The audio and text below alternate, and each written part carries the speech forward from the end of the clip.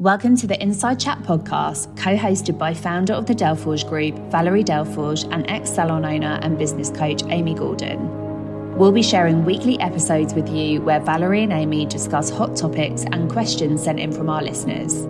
A must listen for all salon, spa, aesthetics and skin clinic business owners. Check in every Monday wherever you listen to your podcast, and we'll be here with a new episode ready to help you start your week off right.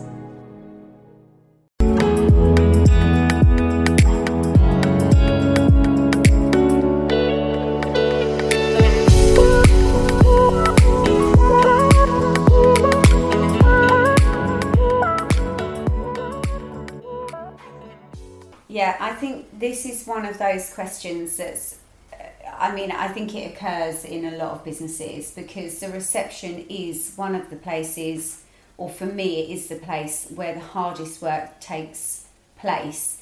Not taking away from being a therapist or any other position in the business, but you are juggling so many different balls. And the pressure is on quite a lot of the time, and it can be quite a thankless position to be in because, you know, the therapists do their job, they quite often get the tips and so on, but a receptionist doesn't see any of that. And when what hits the fan, it's reception that takes the flak, or if there's a complaint, generally it's reception and so on. So I do think this happens quite a lot where the receptionist is feeling overwhelmed, and how do you support them in that? I mean, when we do reception coaching, we very much start to analyse how they're operating. Is it in a structured and thought out manner in the way in which they're operating? Do they know the realms of which they're able to operate in as well? Because I think a lot of the stress at reception comes from that. You know, are they able to deal with that? And if they are, how are they dealing with it? And what leeway have they got to deal with certain things? And that's with clients and with the team. So they're juggling all these different balls. So I think that the role for them needs to be very clear. So is their role very defined in what they're doing, what's expected of them, and what their boundaries are as to how they operate? And then how are they operating? What is the organisation behind their role? Are they doing things in a very structured and organised manner? Do they know that the telephone comes before a client? There's many different aspects that you can look at to help support the receptionist. I feel we underestimate how much the role of reception has grown throughout the years, because in my days,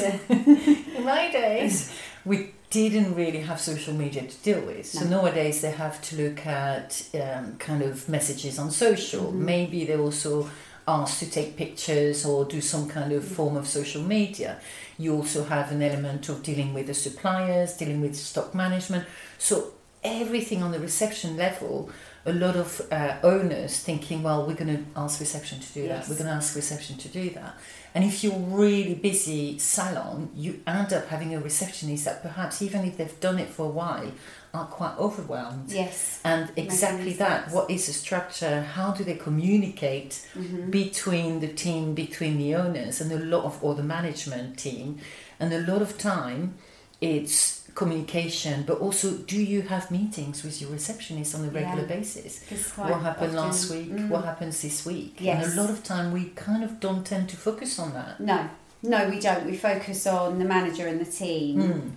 But yet reception is the key and the heart of the business. Of the customer journey. Of the customer journey, yeah. So if that isn't operating right, then kind of, for me personally, I feel everything else around doesn't operate correctly, because I feel like reception holds, if you get a good reception, it holds the business together, and it sets the expectations in place from the very second the client walks through the door, or is greeted on the telephone. So I think it's just if ultimately they're feeling overwhelmed, it's that meeting, it's understanding what they're struggling with, why, and then really taking an overall look at it and thinking what you can do to support that receptionist. Is it that they need a little bit of coaching or a little bit of training with somebody else in the team or with you as the owner? Is it that they just need a more structured way of working? Do they need more rules and policies procedures. and procedures in place. Just what's missing. But I feel that sometimes as a owner or manager, we assume a lot. Yes, I've done reception before, now I've got receptionist, that's it. Yeah. She's fine or he's fine and that's it. We're going to just leave it at that. But actually, if you see the receptionist, or you kind of understand the receptionist is a little bit overwhelmed, and you can see there's, I don't know, she's missing some messages, or there's an element of the receptionist not being able to deal with customer complaints, feeling very overwhelmed.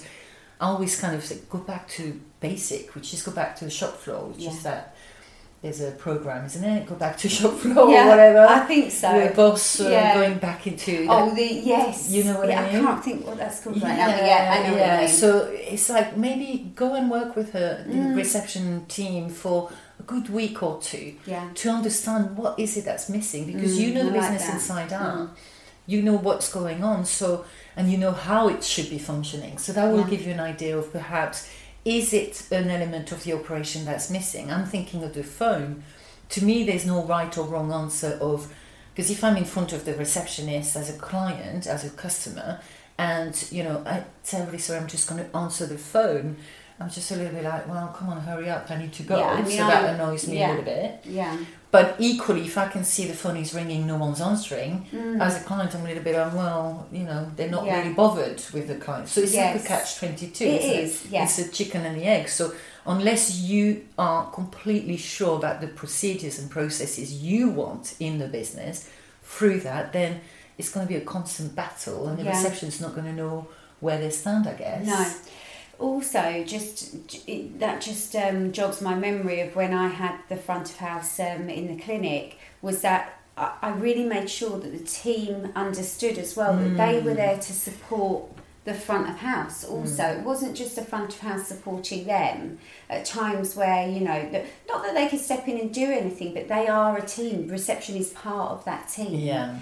And so everyone's there to support each other. So if you're a therapist and you're, got a 10-minute gap and you can see that reception is heaving, then go and support reception in terms of, just please take a seat, we'll be with you in a moment. Just something. If you're the receptionist on the phone and everything's happening, then I think it's just as important that other way around as well. So I just think that's quite a key element. I mean, I used to make sure that every new staff member would spend 3 or 4 days at reception level, just to understand how they function, because then they were a lot more sympathetic to the receptionist if something happened or didn't happen. So it will allow them to understand, it's quite difficult in moments of, we know that it's going to be kind of quiet moments or moments of madness, isn't there, where everything happens at once. So if someone phones up sick, you've got all of these things to deal with. So it's so important that the team understands for sure. You understand and go back to those to the floor and understand what's going on, the communication. But also, I feel there's an element of, and this is why we started the reception coaching. There's not much training out there in terms of how to become that kind of top receptionist. So you kind of learn as you go along. Yeah, and again, I think that's just because it's an underestimated role.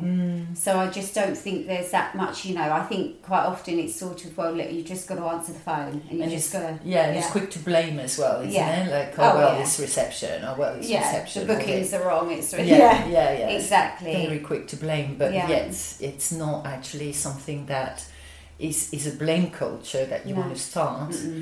But do you find that with the receptionist, not everyone can be a receptionist? Oh my goodness. Which is absolutely. Ultimately, when someone said to us, not long ago, oh, well, I'm just putting the therapist, by different times at reception. Fine, it's suiting you for now, but not everyone's going to answer the phone properly or... No, exactly. And again, I think if it's an hour's lunch or something like that, just to make sure that there's someone there covering the door and so on, fine. If that's the way it has to be, if you've just got one receptionist. But no, I completely agree. And if I think back to the days when I had that, And I think a lot of the team at the time thought it might be quite nice to be front of house. Yes. It's quite a nice role. Yeah. And it is, I mean, it's my favourite role in the business. It definitely is. But actually, then when they get on there and they think, oh my goodness, this is way more than what they imagine. So yeah, I just think it is, it's just, they definitely need the support. They don't always get the support. I think they're the last ones to think of for training and for whatever else it is. And yeah, I think it's just a little bit of understanding. Like you said, I think that's a great idea. Get back onto the floor with them. Yeah. Really understand it, and then put the things in place that we've just been speaking about to help support that. Have meetings with them. I think that's to us when we talk to the receptionists. It's like, how often do you talk to the managers, or as and when? You should have weekly meetings. You should be really focused on what goes on at reception in order for it to work and properly, because it is the heart of that customer journey. So ultimately, you are possibly missing opportunities at reception level. And I remember when I did a mystery shop and that was on the phone, it took me 5 times, because every time I was phoning, it was going on the answering machine. Yeah. And the answering machine was basically saying, the answering machine is full, please call again later. Oh, it's so frustrating. Put the phone down. Yeah. And you're thinking, well, if I was a real customer as such, I would have gone somewhere else by now. Whose fault is that? Yeah. To me, the reception is not obviously operating properly because they're not checking the answering machine, but also the managers are not checking what the receptionist is doing. Exactly. And relying on the powers of the answering machine. Yeah. That's full. Yes, yeah. No, absolutely. So all you have to do now is press the subscribe button and join us every week for an Insight Chat. And if you have any burning questions that we haven't yet answered, then just pop in the comments below or send us an email and we can include them in one of our weekly chats. And also we have started this amazing community of like-minded salon owners to join us on a monthly basis with our Insight Chat subscription. Yeah, on that chat as well, you'll also get access to lots of free downloads and content that can really support you in your business. And thank you so much for listening. And we'll see you next time.